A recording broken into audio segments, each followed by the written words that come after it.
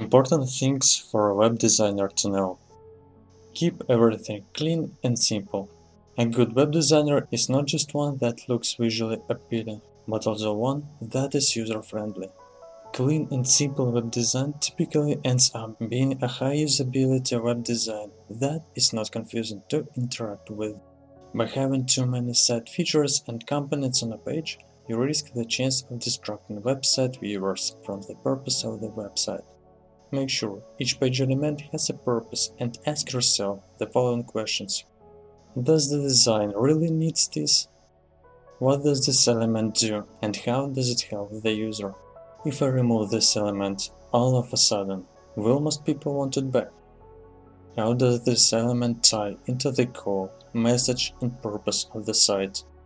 Additionally, though, it may be super awesome to come up with a new concept or interface design pattern for your website. Make sure that the design is still accessible and intuitive to your users. People are accustomed to common interaction patterns, site features, and web interfaces. And if your design is truly unique, make sure it's not too obscure and puzzling. Be creative, but also keep it simple. Make designs that are flexible and maintainable. A good web designer makes sure that the site can easily be updated or modified in the future. Designing websites that are malleable and easy to maintain is a sign of a great web designer. Make your work as modular as possible by separating style from structure. Know that our industry is dynamic and still young. Things change in every short amount of time. Keeping this thought in mind will promote the creation of flexible web designs. Understand that people are impatient. People on average spend only a few seconds before deciding whether they want to read more or navigate away to another site. Therefore, you as a web designer have to devise a way for encouraging users to choose the former option within those precious seconds.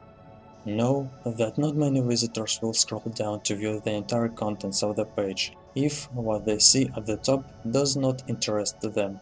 Remember to keep your important elements at the top, where they are easily visible, but also do not overcrowd the top half of the page, which can intimidate users. Consider the top half of a web design a selling point. Be a salesman. Make people buy into the notion that they want to see what else is on your site. Learn how to optimize your web graphics by selecting the proper format and making sure that it's as small as it can possibly be, even though people are advancing to broadband connections. There are still quite a few who use dial-up internet connections. Additionally, with the emergence of mobile device technologies that don't necessarily have broadband-like speeds, having slow page load times due to image file size can turn users off. Here a general rule of thumb for picking the right file format. Images that have solid colors are best saved as PNGs and GIFs, while images with continuous colors, such as photographs, are best saved as JPEGs. Some summary. Colors. Learn to understand them and appreciate them. They can make or break your site. Typography. Finding the right combination between headers and text could make all the difference in your website. Obviously, speed optimization is important. Simplicity in its purest form. Simplicity in its purest form becomes elegance. Keep that in mind next time you design a website. Learn from good work. Don't steal, just find inspiration from it. Conclusion. If you want to be successful, however you define it, don't expect it to happen overnight. Maybe this sounds like common sense, but it's not always so obvious. Especially when you're first starting out, trying to establish yourself as a respected designer.